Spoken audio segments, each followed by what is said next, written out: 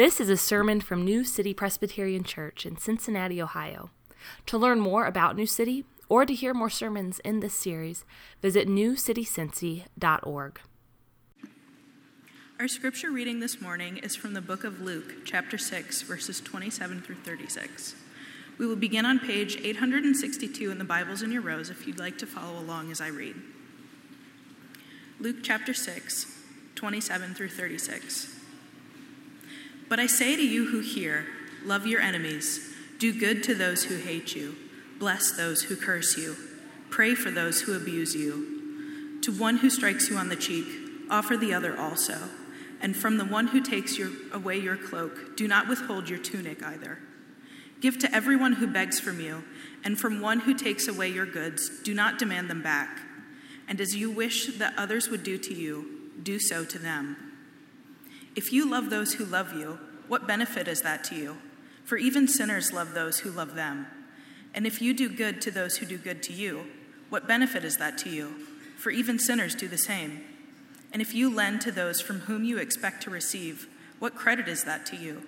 Even sinners lend to sinners to get back the same amount. But love your enemies and do good and lend, expecting nothing in return, and your reward will be great, and you will be sons of the Most High. For he is kind to the ungrateful and the evil. Be merciful, even as your Father is merciful. This is the word of the Lord. God. Well, good morning. Good morning. My name is Michael Previtera. I'm one of the pastors here. I serve as a campus minister at Xavier University. So for the last 4 years, I have been invested in martial arts training. It's one of those kind of like weird hobbies you fall into as you get older. Like some people collect stamps and coins, and I picked up fighting people. But it started with my 2 boys, and then I got into it, and then my wife joined, and now my 4-year-old daughter is taking classes as well. And my boys and I are almost black belts, so we're all in, basically, at this point. But I tell you this because I don't like this passage very much.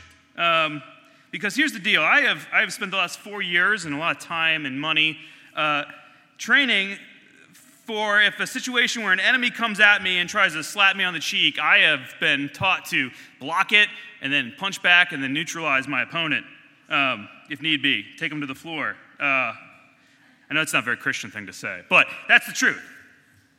So I don't like this idea of just standing there and taking a slap on the cheek.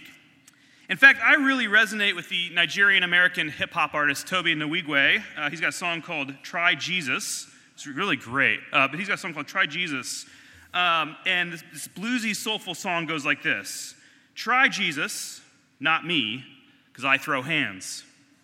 Try Jesus, please don't try me, because I fight. I know what he said about getting slapped, but if you touch me or mine, we're going to have to scrap. So try Jesus, please don't try me, because I fight. And yet, in our passage this morning, we read of the Lord calling his people to something else entirely. I am sure if you are like me, you have a lot of questions about it. And this week we are continuing our series from the Sermon on the Plain, which is Jesus' teaching in Luke 6 on the kingdom of God. This is a teaching about what the kingdom of God is like and what kind of people come into it and what kind of things they do and how they live. And as we continue to see, it's different than a lot of common wisdom out there. So let's dig in this morning to what Jesus calls us to as his people and what that looks like and the source and power for this kind of ethic. So, our section from Luke this morning comes right at the heels of Jesus pronouncing blessings and woes. Blessings for the foolish things of the world and woes to the rich and powerful, which again, in its very nature, is upside down from the way we typically operate. Talking to his disciples, Jesus closes these blessings by saying in verse 22, he says, "Blessed are you when people hate you, and when they exclude you, and revile you, and spurn your name as evil on account of the Son of Man. Rejoice in that day, and leap for joy, for behold, your reward is great in heaven. For so their fathers did to the prophets." And then Jesus teaches us, love your enemies, do good to those who hate you, Bless those who curse you, and pray for those who abuse you. Jesus is saying, Christians, first of all, don't be surprised when you're persecuted for following me. Don't be surprised when the world hates you. And in fact, if the world loves you, beware. And given that context, given that this is what a life of following Jesus will sometimes entail, here's how you're to respond when that happens. Respond with love when they hate you. Respond by doing good, by blessing and being a blessing when they hate you. Respond by praying for those who are after you. This is a big call, in other words. Jesus isn't just saying, love your neighbor or your friends or your family or people who have the same interest as you, but love your enemies. Your enemies. And I think we'll all admit that right now in our cultural context that we're living through, this is very countercultural, right? To see someone love an enemy is really shocking and might even be condemned by the broader public. We are not living in a golden rule kind of moment, after all. You know, do unto others as you would have them do unto you. That's not really the historical moment we're living in. Whether it's from celebrities or politicians to the workplace and maybe even your own life, it is survival of the fittest, right? If something makes you mad or someone insults you, that you are to get outraged. You're to post about it online. You're to share a meme. Enemies are to be publicly shamed, censored, canceled, deplatformed, depersoned. And forgiveness is seen as enabling. Love of enemies is seen as weak and enabling. But Jesus is really clear that way of living is not how life in the kingdom works. And as citizens of his kingdom, we're called to live differently. Now, this word that he uses for love is actually a technical word. Right? The word is a Greek word, and it doesn't mean to tolerate your enemies or to be nice to your enemies, but essentially it means choose to love your enemies. The word is agape, which commentators point out means love of even the unlovely. Love which is not drawn out by merit in the beloved, but which proceeds from the fact that the lover chooses to be a loving person. Agape, choose to love. In other words, this kind of love isn't easy. There's nothing, after all, in an enemy to make you naturally want to love them, right? The kind of love Jesus is calling his people to is a love that chooses to go against our natural inclinations and love those who hate us, and even love those we hate. It's choosing to love. You may remember this picture from 2019. It's a picture of Gene Brandt hugging Amber Guyger, the convicted killer of his brother, Botham Jean. Guyger, if you remember the story, it's been a while, but Guyger was a police officer who, after getting off a double shift, entered into an apartment one floor directly above hers, and mistakenly thinking it was her. She entered this apartment, and then shot and killed Botham Jean, who was watching TV on his couch in his own apartment. She thought he was an intruder in her apartment, and she reacted, but in reality, she was the intruder and killed this man in cold blood. And this image is incredible for a number of reasons, but if you remember back, this was the fall of 2019 before George Floyd was murdered, and this story was part of the backdrop of the conversation that was to come in our country about policing and police brutality and race and use of force. This is kind of part of the air we were breathing at the time. And Brandt Jean, who's 18, had every reason to hate Amber Guyger. Right? She was a police officer. She was white.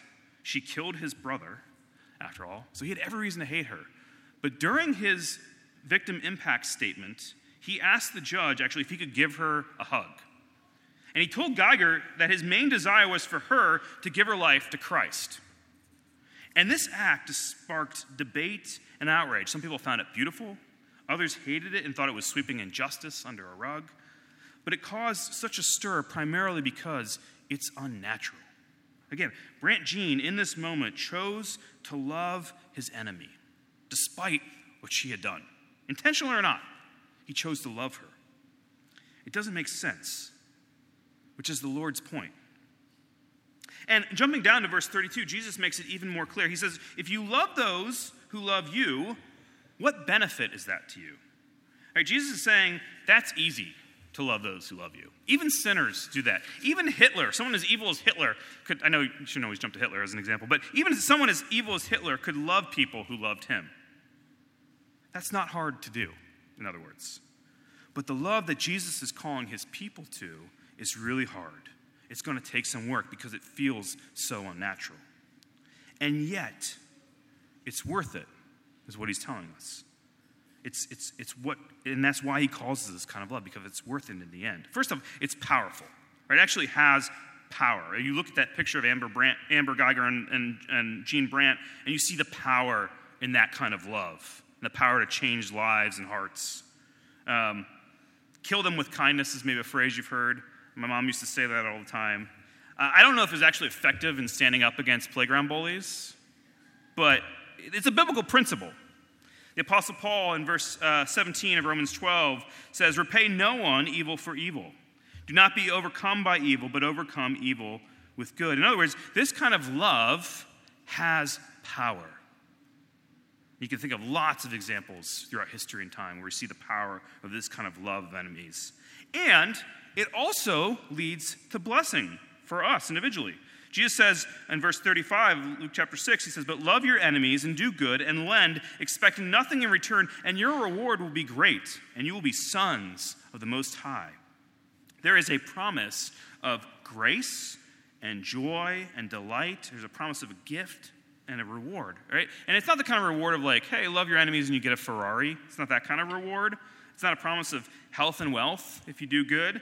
But it's the existential, experiential reward of being like God and also having your identity as God's children confirmed.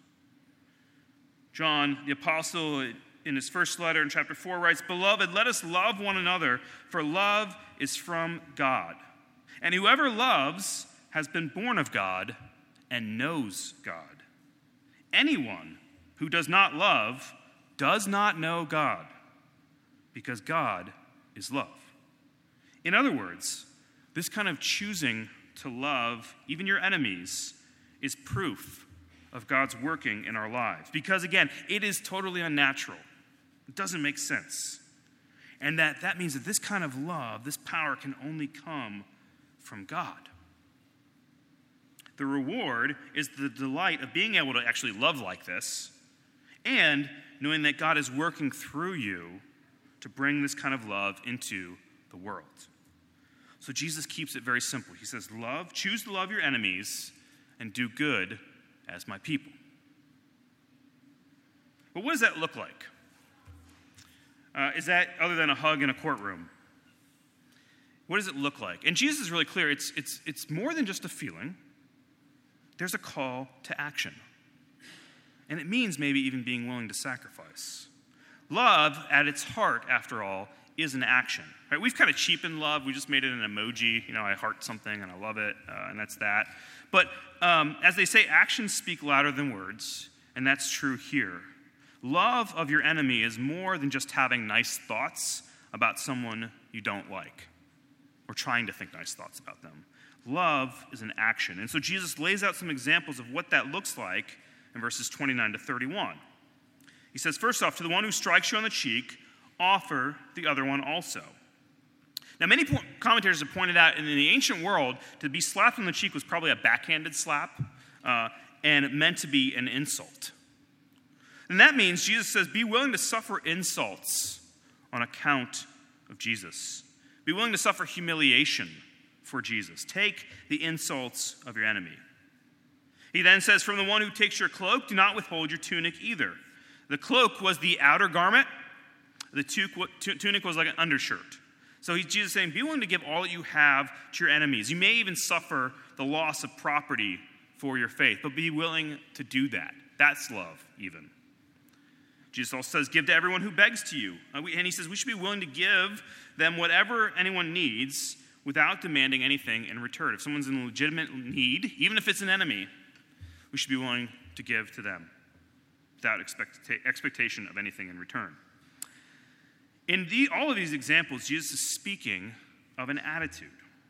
He says, when we receive injury, we must not seek revenge, but be ready, if need be, to accept another injury even, including from those who are against us. All these words are a vivid illustration of what love for enemy looks like. And then finally, Jesus sums it all up with what's been called the golden rule. As you wish others would do to you, do so to them. And while this rule is found in every major world religion, you have this in all the major world religions and philosophies throughout world history, how Jesus actually says it is radical. Because in most formulations of the golden rule, in other religions or philosophies, it's usually a rule of non-hatred or non-harm, right? The rule is don't do to other people what you don't want them to do to you. In other words, don't hurt other people, right? That's the rule in other world religions. But the Lord says here, not don't do to other people, but do to others. Do love. Seek their good. Love others. Again, this is a call to not just not do bad things, but to actually do what's good for others. And you say right now, some of you might be thinking, well, this is beautiful and I like this, but what about when people are actually hurting you? All right, whether that's a bully on the playground, or a verbally abusive coworker, or an abusive spouse, or even someone who's trying to harm you or a loved one. What are you supposed to do in that situation? Do I just stand there and take it? Is that what Jesus is saying? The short answer is no. But first off, even Jesus doesn't do this. If you read in John's Gospel in chapter 18, after Jesus was arrested, he was hit and beaten by the soldiers. And he says to them in John 18, 22 and 23, he says, if what I said is wrong, bear witness about the wrong. But if what I said is right, why do you strike me? So first of all, Jesus doesn't even stand there and take it. He actually confronts his abusers and asks them, why are you hitting me? Why do you strike me? So these passages aren't saying, be a doormat and tolerate abuse. And we have an example of Jesus there not doing that. But the context of this teaching is really important. The context of this teaching is religious persecution. It's not a situation of abuse or not a situation of self-defense. The context in verse 22, Jesus says, these things will happen on account of the Son of Man. So that's the situation that Jesus is talking about when you are to love like this, when someone is hitting you because you're a Christian, right? Someone is taking your stuff because you're a follower of Jesus. A lot of churches throughout the world experience this daily in other countries where they're literally attacked for being Christians and put in jail and things like that. He's not talking about a situation of abuse or an abusive spouse or parent or an abusive coworker. That's not the situation Jesus is talking about. He's saying, but in the context of religious persecution, be ready to give and to be ready to endure abuse for the sake of Christ. And when that happens, love your persecutor. Show them the love of Christ. Stand firm. Overcome evil with good. You can think of historical examples. Again, we see this through the world church, but then also in our own country. On March 8, 1965, the Reverend Martin Luther King Jr. told marchers headed to Montgomery, Alabama, if you are beaten, tomorrow you must turn the other cheek. Right? The civil rights movement, at its heart, was a nonviolent resistance movement that was seeking to overcome evil and persecution with love. So we can think of ways that this has actually worked out in real life. And a lot of commentators have pointed out that what Jesus is talking about here is actually a formula for nonviolent presence and nonviolent resistance and revolution in the world. Right? MLK took his inspiration for the civil rights movement from here. Gandhi was inspired by the teachings of Jesus as well. But at their heart, Jesus' teachings are a prohibition against violent evangelism or about bringing God's kingdom through the power of the sword. Because that was the temptation. The temptation is always, let's bring about our movement through a violent overthrow or revolution. And Jesus is saying, that's not how my kingdom comes. But what these are not teachings that say you can't defend yourself, you can't protect the weak. They're not a prohibition against just war.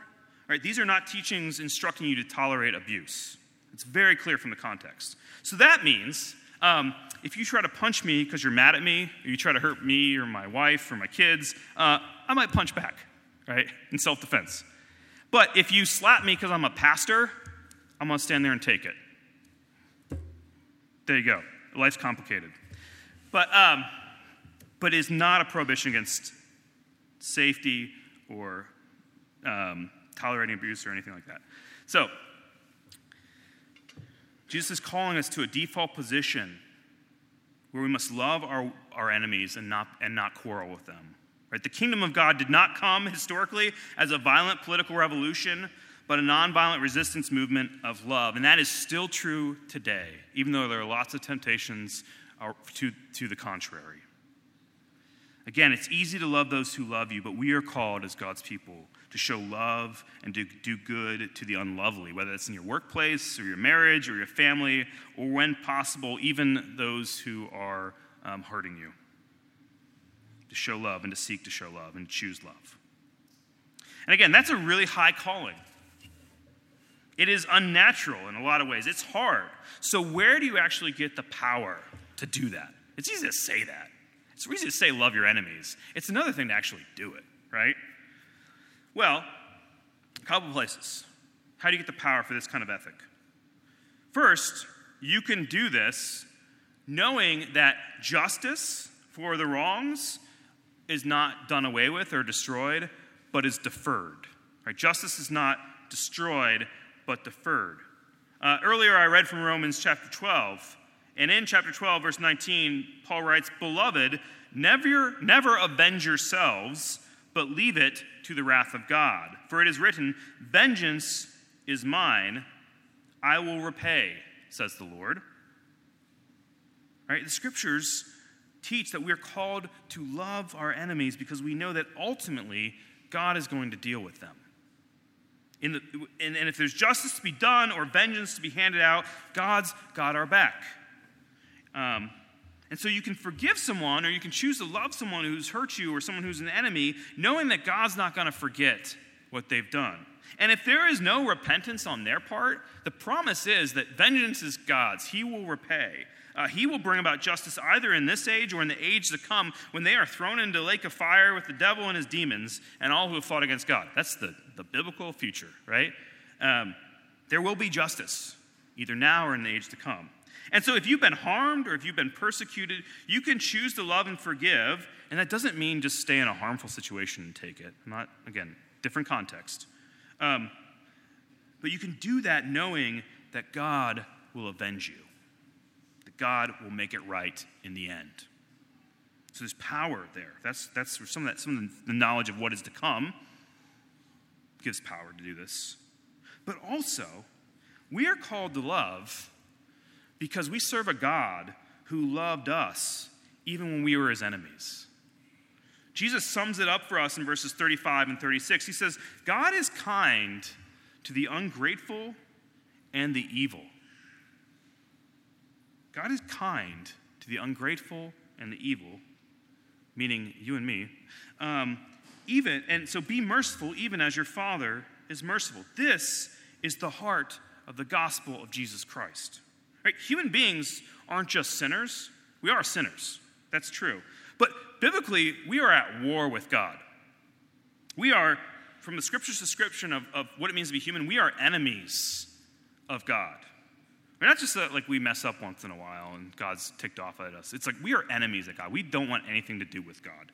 God should just wipe us all out and start from scratch. We actually do deserve the vengeance of God. And you know your heart. If you really think about your heart and think about the wrong you've done and what you're capable of, and how you've hurt others and hated others, God ought to wipe you and me out in a fit of righteous anger, a cosmic canceling and deplatforming of sorts. He should do that. He has every right to do that. He'd be totally justified in doing that. But he doesn't. Because that's not the kind of God he is. Right? John, again, writes, "Love is from God because God is love." You want to know what love is?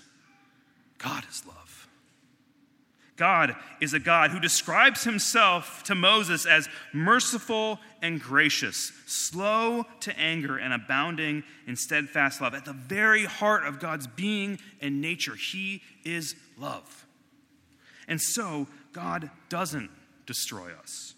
God, in love, chose to love us when we were most unlovely, and he gave himself to rescue, to heal, to restore us. He sought reconciliation with us when we were his enemies instead of hatred and destruction. He became one of us even. He took on our flesh. Jesus, the God-man, lived the life we ought to live and died the death we ought to die in our place. Paul writes in Romans chapter 5, God shows his love for us that while we were still sinners, Christ died for us. Our God led the way before us to show us what it looks like and also to rescue us. Isaiah tells us that God came to his own and his own rejected him. He was despised and rejected by men. And today you and I would do the same if God showed up in this room. We would be in the crowd shouting, "Crucify him." And yet, Jesus willingly offered himself up for all of us on the cross. About Jesus, Isaiah prophesied, "I gave my back to those who strike, and my cheeks to those who pull out the beard. I hid not my face from disgrace and spitting." And even as he hung upon the cross, dying the death that we ought to die for us, his enemies, he prayed, "Father, forgive them, for they know not what they do." This is the God. This is our God. This is the God you serve. This is the kind of God that calls you into his world and his kingdom, right?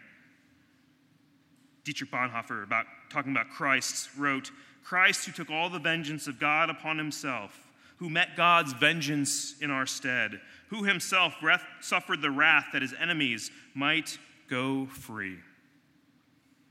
That's the kind of God you serve. The God that sets you free even though you deserve wrath. And so everything that Jesus asks us to do, he first did himself. And he did it for you and me. God loved you when you were his enemy. Your sins, which are many, are forgiven. God has loved you and embraced you and even made you part of his family. And so therefore, as his people, he calls us to love just like that, knowing how much he's first loved us. And so let us live in God and live in the love of God. God-like love. Let's pray.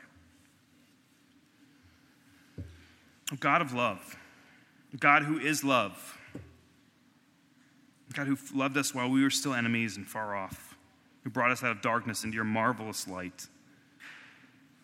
Father, I pray that you would help us, because we read these things and we think they're so hard and impossible and challenging and even weird in the world that we live in. And yet, Lord, you call us to live like this because of what you've done for us. Help us to embody this in all the places you've called us to, whether it's in our marriages or in our workplace or in our families or our school, wherever it might be, Lord. Help us to live as your people and to love even our enemies because you first loved us. We know that you're good for this, and we pray you do this by your Spirit, and we ask in the mighty name of Jesus Christ our Lord. Amen. You've been listening to a sermon from New City, a church in Cincinnati, Ohio. Visit our website at newcitycincy.org for more sermons and resources. That's newcitycincy.org. Thanks for joining us today, and God bless you.